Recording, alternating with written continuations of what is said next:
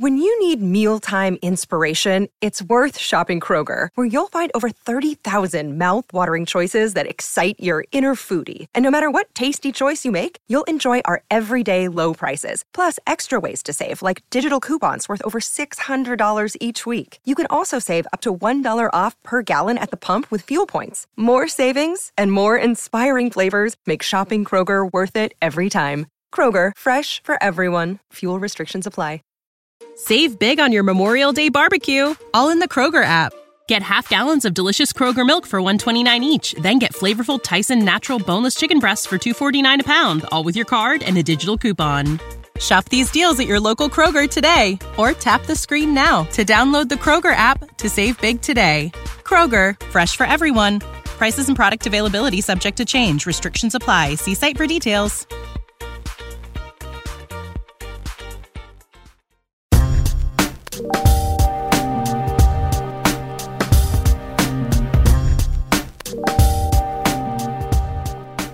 Welcome to the Kyle Koster Show. I am Kyle Koster. It is Monday. We are almost in July. You know what that means. Hot dog eating contest right around the corner. The best event in all of sports. You want to see athletes laying it all on the line with no regard for their body, just for pride, for love of the game and extra calories. Hot dog contest, 4th of July, noon. Big tradition for me. I'm curious to know, what is the least important sporting event that you clear your calendar and make sure that you're able to watch? For me, it might be the hot dog eating contest. I think I've spoke about this before, but my now wife, she lived across the hall in New York from a couple competitive eaters, some big name eaters. And therefore we were able to get access, tickets close, got to be right there while the Franks and buns were flying. Very sloppy, very gross to see close up. You know, they talk about soccer being the beautiful game. I think that baseball has a lot of elements that make a person feel majestic and beautiful. Hot dog eating contest, that's just primal, man. Those guys make a mess. But the thing to know about the hot dog contest is the true athletic feat is not so much what happens in Coney Island. It's what happens later on, whether that be in Brooklyn, whether that be in Manhattan, because these competitors, they go out and they get after it the night after the hot dog contest. You at home, so many people think about, oh, I wonder what those next 24 hours or 48 hours is like for these competitors. Well, throw in a bunch of beer on top of it. Imagine trying to get a buzz after having half of Nathan's entire inventory in your gut. It's pretty incredible. Seeing these people going out, having a good time, imbibing pitchers, shots, drinks, after doing something no human should possibly do a few hours earlier, pretty transformative stuff. The NBA playoffs are probably the number one storyline right now, as not everybody shares my interest in the annual Chowdown at Surf and Stillwell. And this morning we wake up, one series is 3-1 Phoenix. The other series is 2-1 Milwaukee. And I'm going to go through and offer a few specific points about these series, but it's going to build to a few larger observations and stuff that I see happening in the media and in the future for your inspection to see if perhaps you agree with me. Number one, last night, the Atlanta Hawks get out to a great start. Trae Young is looking like a world beater. He's looking like Steph Curry reincarnated. He looks as though there's nothing that's going to stop him from taking control of the series, being up 2-1, and then having game 4 at home in front of a fan base that showed out. They were ready. Atlanta was ready for this moment. Atlanta gets put down and lumped in with the other cities as being a bad sports town, and a lot of that is warranted. But last night, that was pretty electric, and I was pretty impressed. And I think that there's a real home court advantage there if the Hawks can somehow get it back there for 6. Won't be easy. So I'm all ready to go with my Trae Young takes. And something that I was bouncing around in my head last night as it looked like Atlanta was going to win was there was so much made of the Trae Young versus Luka Doncic draft. And the conversation immediately afterwards was, well, the Mavericks won this. How could the Hawks be so stupid? It was very one-sided. Now, as time has gone on, that debate has gotten a little bit more nuanced, especially with Young's coming out party in the playoffs. So I was wondering to myself, what if we go on this timeline where Luka is undeniably the better talent? He is the embodiment of Larry Bird. He's the top 2 or 3 players in the NBA for the next decade, which I think we would all agree that that's probably going to happen. But what if Trae is the killer? What if he's the playoff guy? What if he's the little guy who puts everybody on his relatively small shoulders and catapults to championship and is just this hard-nosed throwback, shit-talking guy who can handle the moment? Now, obviously, that assumes a lot of facts not in evidence yet. Luka departing from this year's playoffs after taking a lead in the series over the Clippers is not an indictment of his performance. Anybody who watched Game 7 saw a person trying but failing to elevate his team past some obvious shortcomings. Porzingis, a huge problem. He was noble in defeat, had a huge breakout game. But a loss is a loss. And the way these things work is in a few years, if Luka hasn't gotten over that hump, if he's still struggling to lead the Mavericks, the retooled Mavericks, as we now have a front office shakeup, more turmoil into the situation.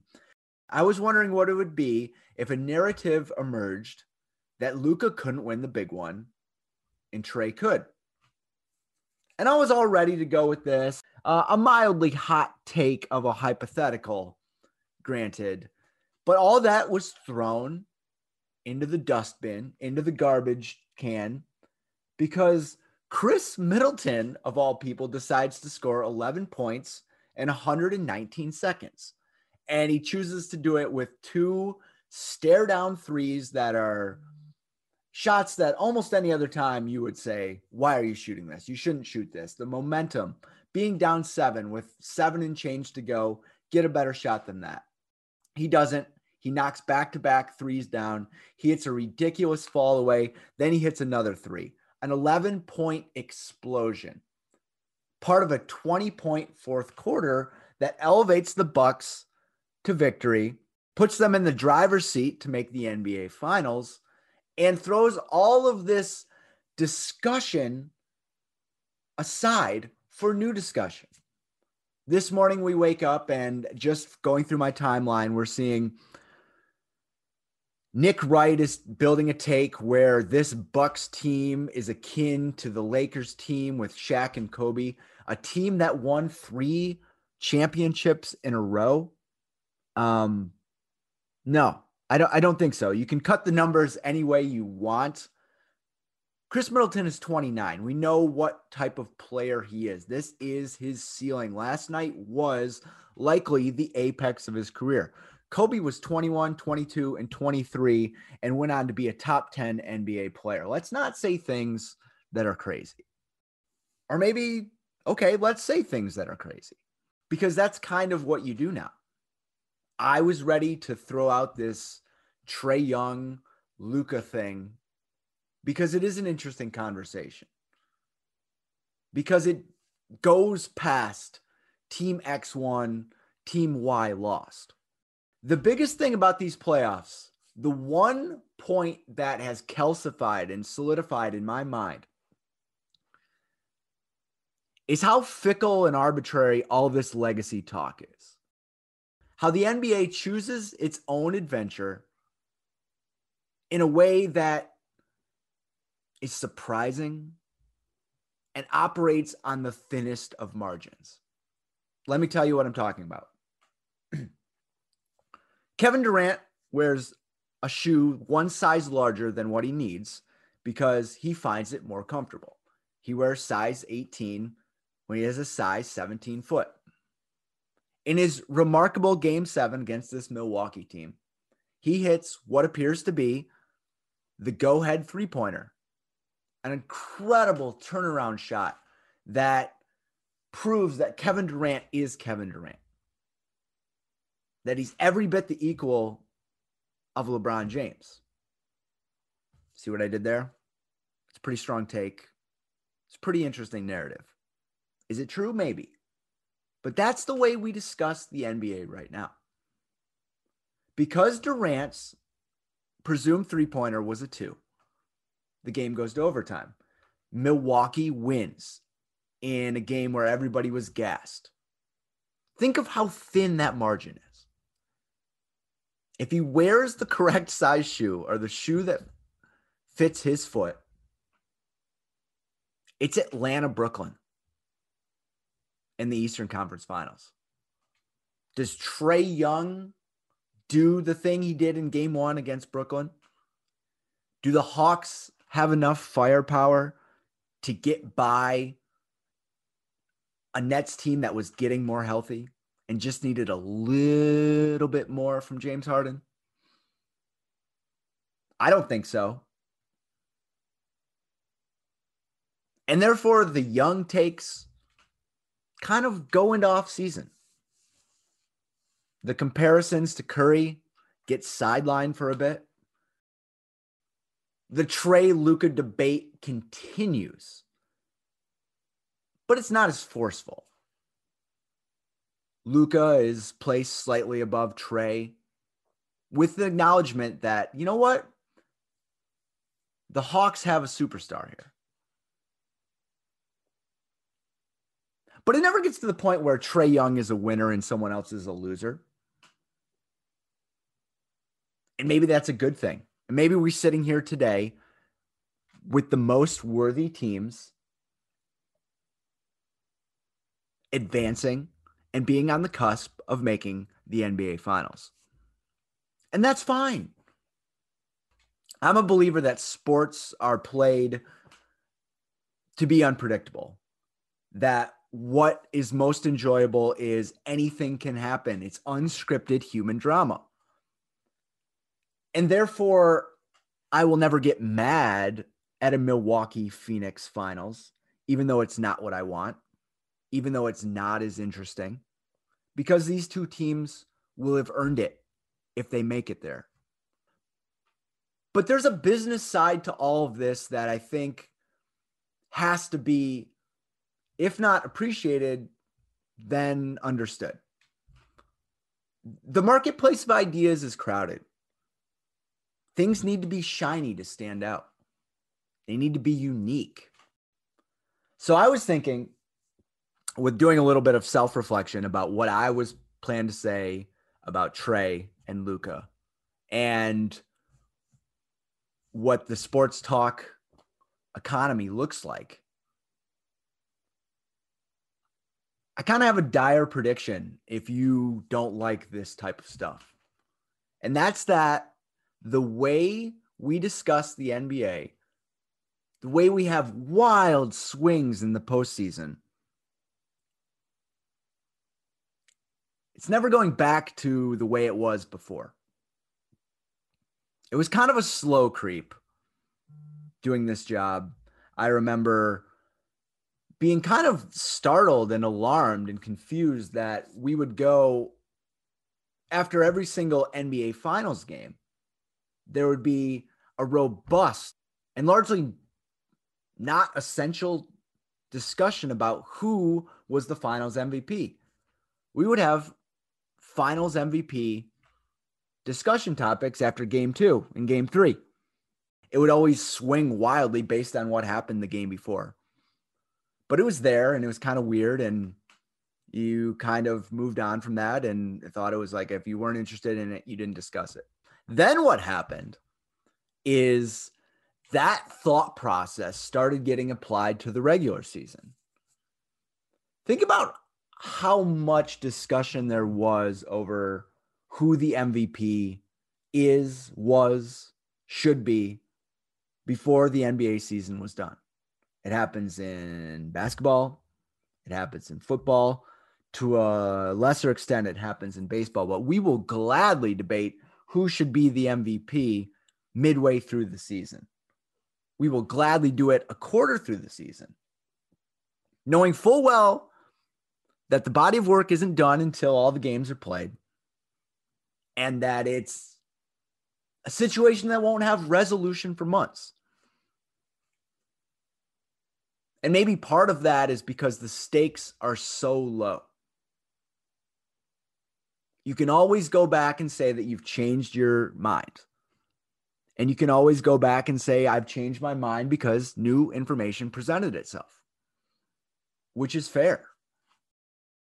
I think outlets started with the idea that we are going to mirror the conversation that is happening offline, that is happening in barbershops and bars and around the water cooler. I think that everything got a bit more conversational slowly. But much like technology, we're in this era of exponential growth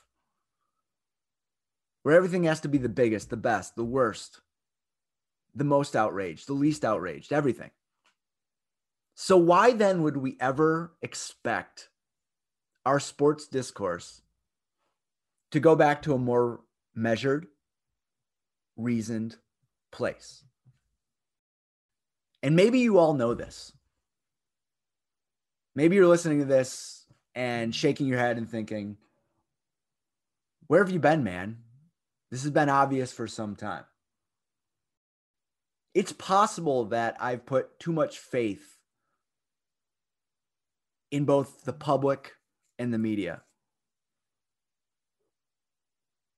It's possible that I've been dragging my feet accepting this because I've always wanted to occupy a space of authenticity and honesty when it comes to this stuff.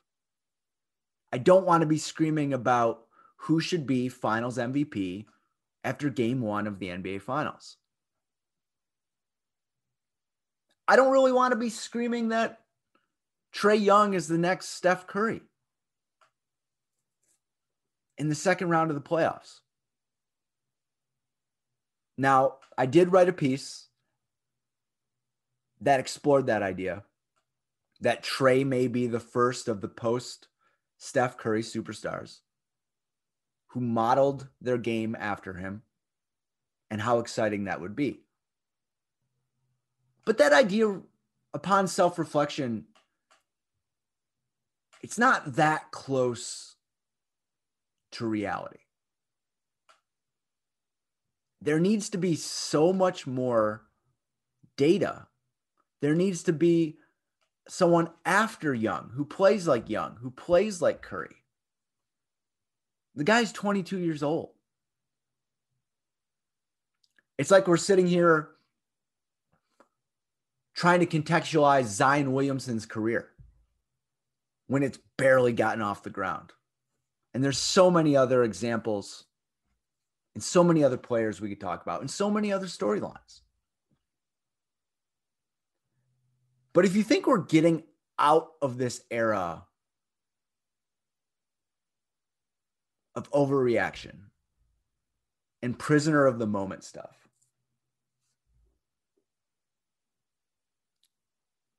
it's probably time to face some reality. So Middleton goes off and he single-handedly saves the Bucks last night. He does this because he's an incredible shooter, a streaky shooter, but when he is hot, I don't know if I trust anybody more to make a 19 to 22 footer. He scores 11 points in less than 2 minutes. And he totally changes everything in that series. We know that the NBA has always been a make or miss league, but it's never been more of a make or miss league than it is right now, as shooting has gotten so much better through the years. And I was thinking about this. I was thinking about Middleton, a guy who if you wanted to do the research and you wanted to craft an argument saying that he's a top 25, top 30 player in the league, you could probably do that. Anything higher than that would be for attention, likely. Anything lower than 40 would also be for attention. He's just kind of in that range of a really good NBA player, a really good number 2 option, who I might say has more on his plate than most number 2 options who advance deep in the playoffs, because Giannis can't be trusted to create his own offense and make his free throws. So all credit to Middleton. But if he, in such a short span, can change everything, can shift championships, which he may have done. He may have won Milwaukee the championship last night. Now, obviously, they need 6 more victories to get where they're going, but that may end up being the most pivotal stretch for this team. If he can do it, how many other people in the NBA can as well? There was no defense for what he did. Yeah, you can get a hand up, but that turnaround he made from the baseline was unstoppable. And we're getting to a point where even the most diligent and dogged defensive effort isn't enough with some of these guys. And especially the ones who can shoot from 30 feet, or the ones who are so athletic that there's no impediment to them getting a clean look, i.e. Durant. So I was thinking about the fickleness of whether a shot goes in 40% of the time from 3 or whether it goes in 46, and how big of an impact that can make on a game and how big of an impact that can make on a season. And it got me wondering if we're entering an era where the dynasty as we know it in the NBA is going to go extinct. LeBron birthed the super team over a decade ago. The super team model was wildly successful for the first part of that decade. In recent seasons, it has not been a reliable recipe for multiple championships. The Warriors eventually were derailed by injuries. Same with the Lakers this year as they tried to defend. Brooklyn, we all know what happened there. It's not easy to win championships, and just assembling the best players doesn't guarantee you anything. Health, the other big storyline of this postseason, is something else that's entirely fickle. The league is morphed to a place where they're trying to address what they can address with load management. But at the end of the day, it's not sexy to say, but the healthiest team in sports has a far greater opportunity to win titles than a team that struggles with injuries. Not breaking news, just not a very interesting topic. But let's say these super teams have all their players out on the court, all of their stars. And then something like Middleton happens, where a player down the depth chart on league greats goes off, changes everything. Steals a game, changes the series. Are we going to see more of this? We could see more of this. And we shouldn't be surprised when the teams we have slotted as number 1, number 2, number 3 best in the league bow out because the opposite roster shoots the lights out. And as more teams get more people that can shoot the lights out, we're going to be in a situation where it's a 3-point contest. And that's not a pejorative, but the margin between winning and losing when so many threes are being taken in a game oftentimes rests on 3 or 4 made baskets in either direction. Middleton made 4 in 119 seconds. Add to that the fact that it's never been harder to retain a super team. Say what you want about player empowerment, but it does make roster building more difficult and certainly more unpredictable. In the other series, Kawhi Leonard out with injury right now. We don't know when he's going to be back. It doesn't appear like it'll be for this series, which could end tonight. Likely will end tonight. Dame Lillard wants help in Portland. Reportedly not so happy with the Chauncey Billups move. Announced his coach this weekend. Rumors are out there that he wants out. So you have one superstar who won a title in Kawhi, who realizes that the Clippers are this snake-bitten, doomed experiment, and good for him. You have another who has never won anything, who wants to dictate the terms in his city. You have players perfectly healthy, sitting out, tanking themselves to join a new team. Look at Anthony Davis. Didn't like what he did. He got the last laugh as he won a championship with the Lakers, might win another. There's going to be so much shifting and so much tinkering with the idea of what a super team is and what you need to put around your superstars that no one really knows what's going to happen. Then you have Middleton. I am so sorry that I keep dwelling on this. But how many front offices are sitting here today and thinking, you know what we need? We need a Khris Middleton. When this guy might have just turned in the most important 2 minutes in the league this year. I have a hard time seeing another dynasty in the NBA because it will require staying completely healthy. It will require internal politics staying palatable. It will require fending off every other team who wants to build a Death Star. And as we saw last night, it will require winning the shooting battle.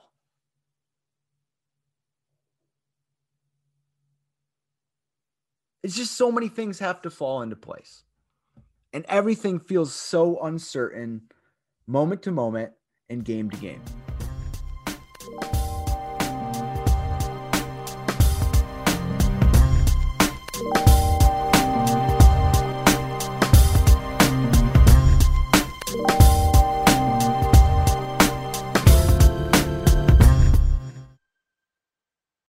When you need mealtime inspiration, it's worth shopping Kroger, where you'll find over 30,000 mouth-watering choices that excite your inner foodie. And no matter what tasty choice you make, you'll enjoy our everyday low prices, plus extra ways to save, like digital coupons worth over $600 each week. You can also save up to $1 off per gallon at the pump with fuel points. More savings and more inspiring flavors make shopping Kroger worth it every time. Kroger, fresh for everyone. Fuel restrictions apply. Save big on your Memorial Day barbecue, all in the Kroger app. Get half gallons of delicious Kroger milk for $1.29 each. Then get flavorful Tyson natural boneless chicken breasts for $2.49 a pound, all with your card and a digital coupon. Shop these deals at your local Kroger today, or tap the screen now to download the Kroger app to save big today. Kroger, fresh for everyone. Prices and product availability subject to change. Restrictions apply. See site for details.